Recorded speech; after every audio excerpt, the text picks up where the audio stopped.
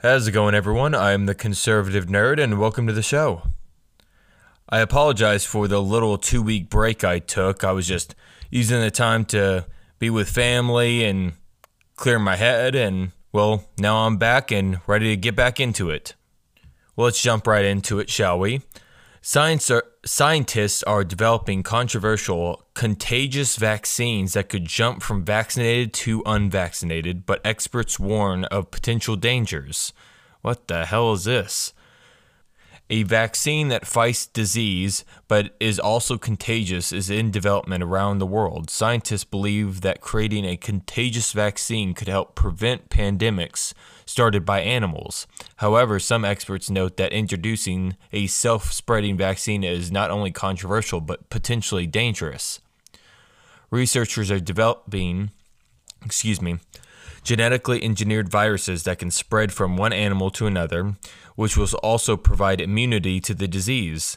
National Geographic reports that scientists are working on contagious vaccines for the extremely deadly Ebola virus, bovine tuberculosis, and Lassa fever. I'm probably pronouncing that last one wrong. All three are zoonotic diseases, which are infectious diseases that are naturally transmissible from animals to humans. Scientists believe they could expand the development of self-disseminating vaccines to other zoonoses such as rabies, West Nile virus, Lyme disease, and the plague. A popular science article from 2017 warns about virus mutating. Quote, if we did intentionally design transmissible vaccines, they might be more likely than regular vaccines to revert. That's because they reach more people and have a chance to replicate and make new generations. That means more chances for mutations and evolution.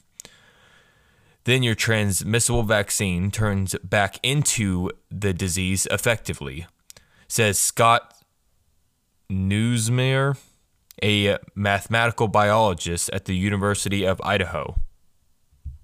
As the disease evolves, new variants of the disease could emerge, which could significantly decrease the effectiveness of the contagious vaccine. The outline claims that you can make the vaccine only weakly transmissible, but it would spread minimally before dying out, and it wouldn't be able to eradicate the disease.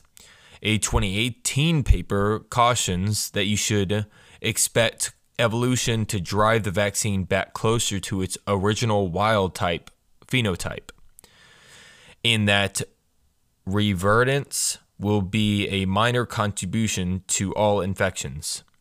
By contrast, even infrequent reversions of the attenuated vaccine, this is a hard one to read, will preclude its use against the not yet present infectious disease, where it could have the undesirable consequences of introducing the disease it was originally designed to block. And reversion thwarts the final steps of eradication. The paper reads. So this is just getting viruses with extra steps. All a vaccine is a small sample of the virus so the host develops an immunity to it. So essentially you are just spreading the virus intentionally. I mean, I've heard some dumb things in my life, but this is something I'd hear from, those talking head scenes from that 70s show when they were like spinning around and talking while they were smoking weed. I'm wondering what these scientists are smoking. Well, now moving on, I'm sure you've heard by now about the Oscars drama with Chris Rock and Will Smith. If you haven't heard, you're probably living under a rock right now because it's literally everywhere on all the social media pages. Chris Rock was up on stage last night at the Oscars making jokes, as a comedian does, and he throws a joke towards Will Smith's wife, Jada, who has been pretty open about her alopecia, which if you watch the show Arrested Development, you'll know that this causes the person to lose all the hair on their body.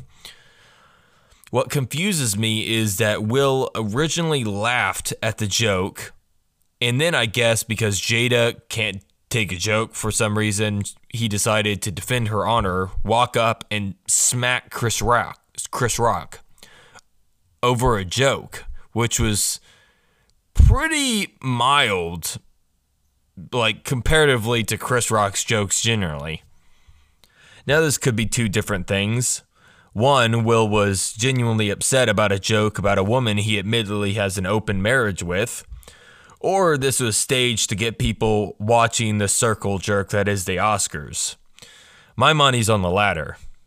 The slap seemed staged. I mean, Chris Rock's body language looked like he was like just leaning forward to give Will an easy target.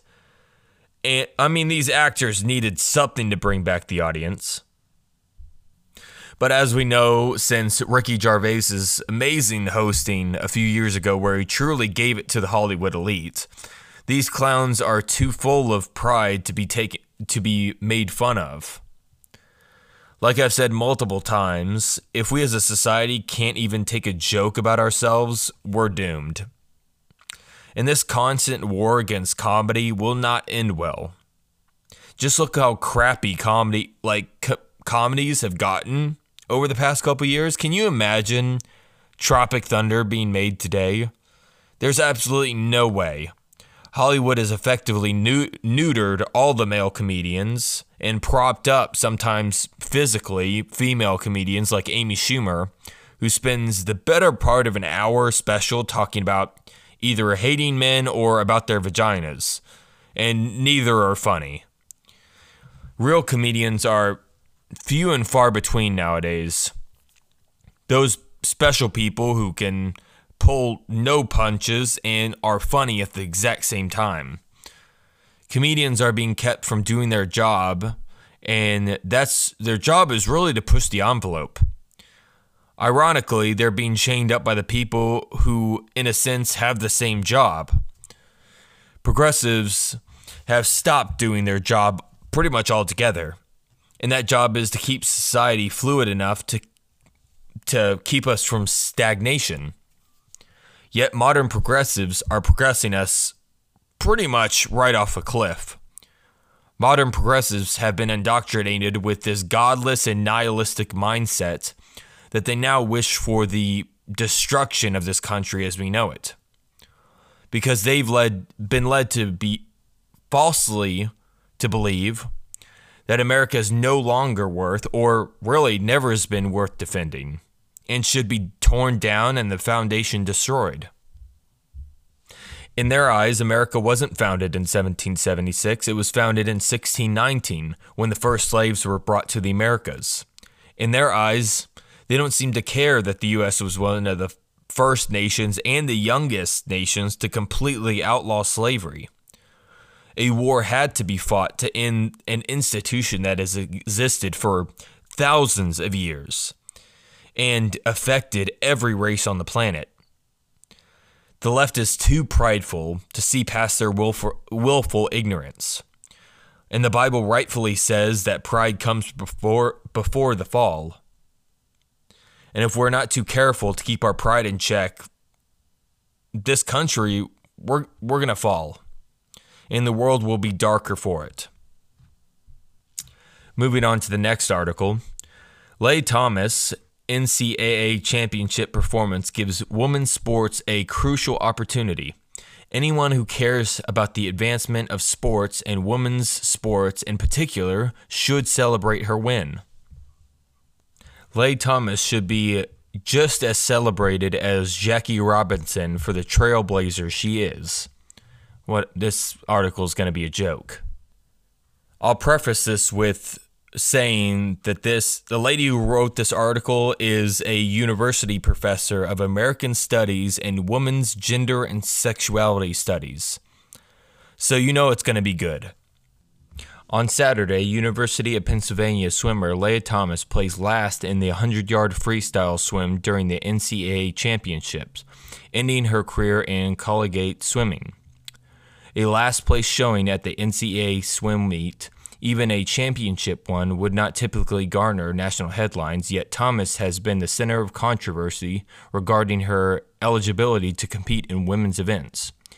This controversy came on the apex last week at the NCAA championships when she became the first openly trans athlete to win a Division I championship in any sport. For anyone who cares about the advancement of sports, and women's sports in particular, her win should be celebrated. Women's sports are situated at a paradoxical intersection where sex segregation is upheld through claims of biological difference, yet equality is prefaced on being treated the same and given the same opportunities as men. Even if we are to change this, we need to ask some important questions. How does one advocate for equitable treatment while also adhering to the notion of biological difference? If separate is not equal in the case of schools, bathrooms, restaurants, or other social institutions, can separate ever truly be equal in the case of sports? Would gender-based discrimination in sports be eradicated if sports were gender integrated? The NCAA approved its first policy on the inclusion of trans athletes in collegiate athletics in 2011. The policy allowed trans female student athletes to compete on a women's team if they have been treated with testosterone suppression medication for at least 1 year. The most recent update in January aligns with the changes to the policies of the United States Olympic and Paralympic Committees and the International Olympic Committee, which placed the responsibility of eligibility criteria on the individual sport and its governing bodies. The NCAA was resistant to adopt the USA's swimming policies, which is among the most restrictive, requiring testosterone suppression for at least 36 months. Such changes would have been difficult to consider given collegiate swimmers were in the middle of a competitive season, and weeks away from the championships. Moreover, the IOC's and the NCAA's transgender athlete policies assert that athletes' right to participate in sports without discrimination and express a commitment to diversity, inclusion, and gender equity. Those who oppose the inclusion of trans women in women's sports argue that trans women have an unfair competitive advantage and that is a result that they will take, I can't read today, and that as a result will take away opportunities from cisgender athletes. According to the NCAA, these assumptions are not well founded. Moreover, there is a lack of scientific evidence that conclusively demonstrates the link between testosterone and athletic performance. Oh my God. Athletic performance is influenced by a number of factors, including hormones. I thought you said there wasn't. Oh my God. But other things like coaching and training, psychological makeup of the athlete, access to resources and equipment, among others, attempts to ban or limit the participation of trans athletes are not based on science. Instead, they are rooted in social and cultural definitions of what constitutes gender and what defines a woman. Such questions matter because sports organized based on the belief that natural differences between men and women, and they are segregated as a result. Yet, this ultimately leads to discrimination of athletes like Thomas. Not based in science, not well-founded or scientifically based. Are you stupid? You must not be doing science right if that's the conclusions you are coming up with. Testosterone affects literally every part of our bodies. Bone density, muscle mass, fast twitch muscle fibers, our strength. Once, you see, when men hit puberty, we get a hell of a lot of testosterone, even more than we had before. And if you've lived essentially your entire life as a man, and then you decide to do testosterone suppressants, that does jack shit. Your body has already developed these physical advantages. Men and women are not equal, not physically. And to keep pretending that we are is asinine. If you placed average Joe and average Jane against each other in any type of physical physical sport, the guy wins. Even if you place average Joe against the best Janes on the planet, average Joe wins. And I have many examples of this. You can find a video on YouTube of a man who boxes 9 women in a row, and he beats every single one of them. And this guy's like a featherweight. He's not very big. Even when you look at transgender tennis players who compete against women, they win. Even our U.S. women's soccer team was beat by a bunch of 13-year-old boys. Biology isn't a joke, people, and shouldn't be thrown to the side in the name of equality. We have equality in sports now. And you know what would happen if we took out all the sex segregation in sports? Not a single woman would ever win again. And this coward, Leah Thomas, stole his medal away from those hardworking, amazing female athletes and should be ashamed of himself. He cheated, and it's like playing a video game where you make your character stronger and faster than all the other players. Of course the cheater is going to win. And you're also talking about a guy that when he was competing as a man, he ranked 462. And so you can see why he decided to be a pussy and compete with the females. He's a joke. If I was these female swimmers' parents, I'd be livid. I mean, apparently he could still use the women's locker room. I'm sure that's incredibly awkward for those girls. Oh well, I'm going to move on. White House to unveil new push for minimum income tax on super rich. This comes from CNN. The White House is set to unveil a new minimum income tax for billionaires Monday as a part of President Joe Biden's budget proposal for fiscal year 2023, according to a White House document released Saturday.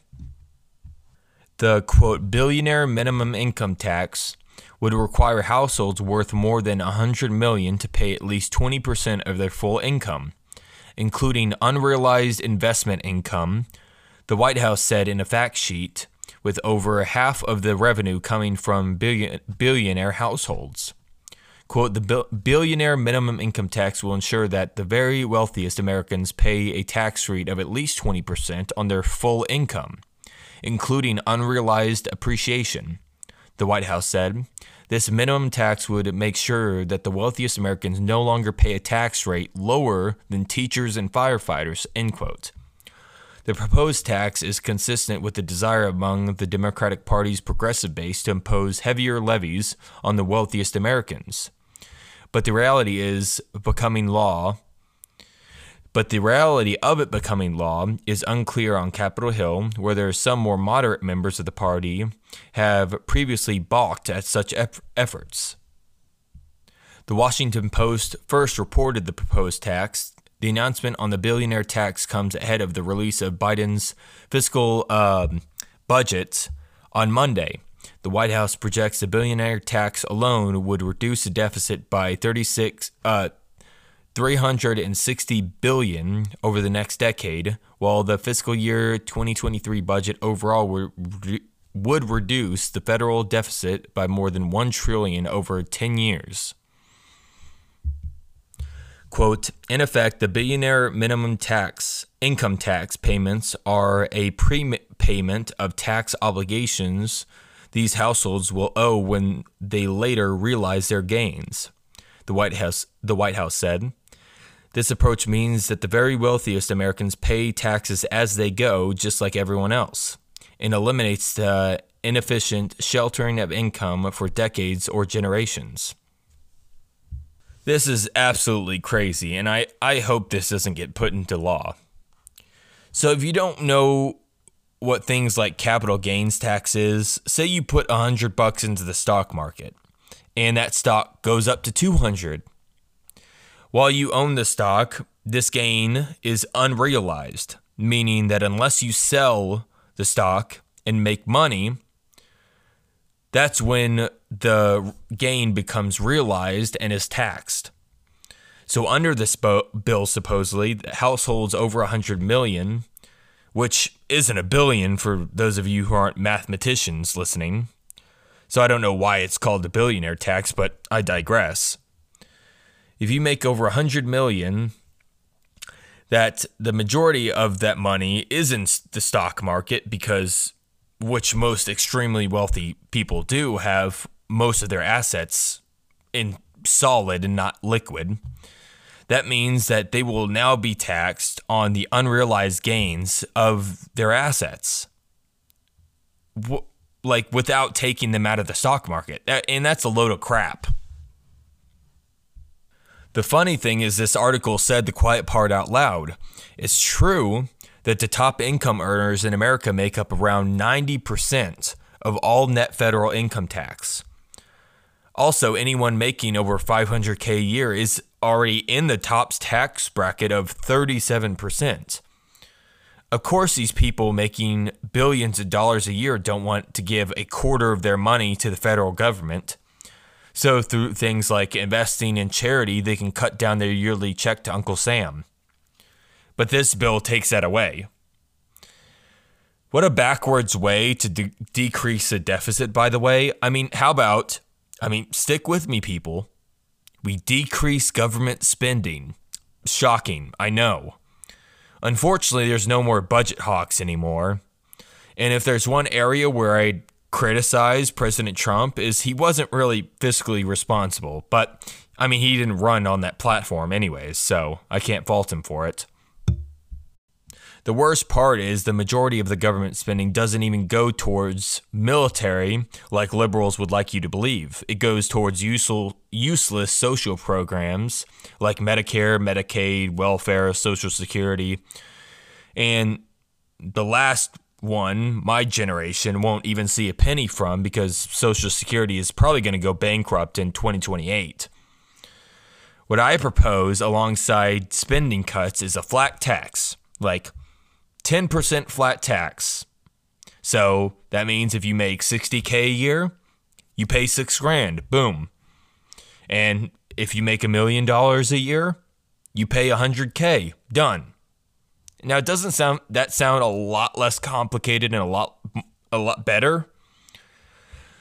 But the true end goal is decreasing government spending.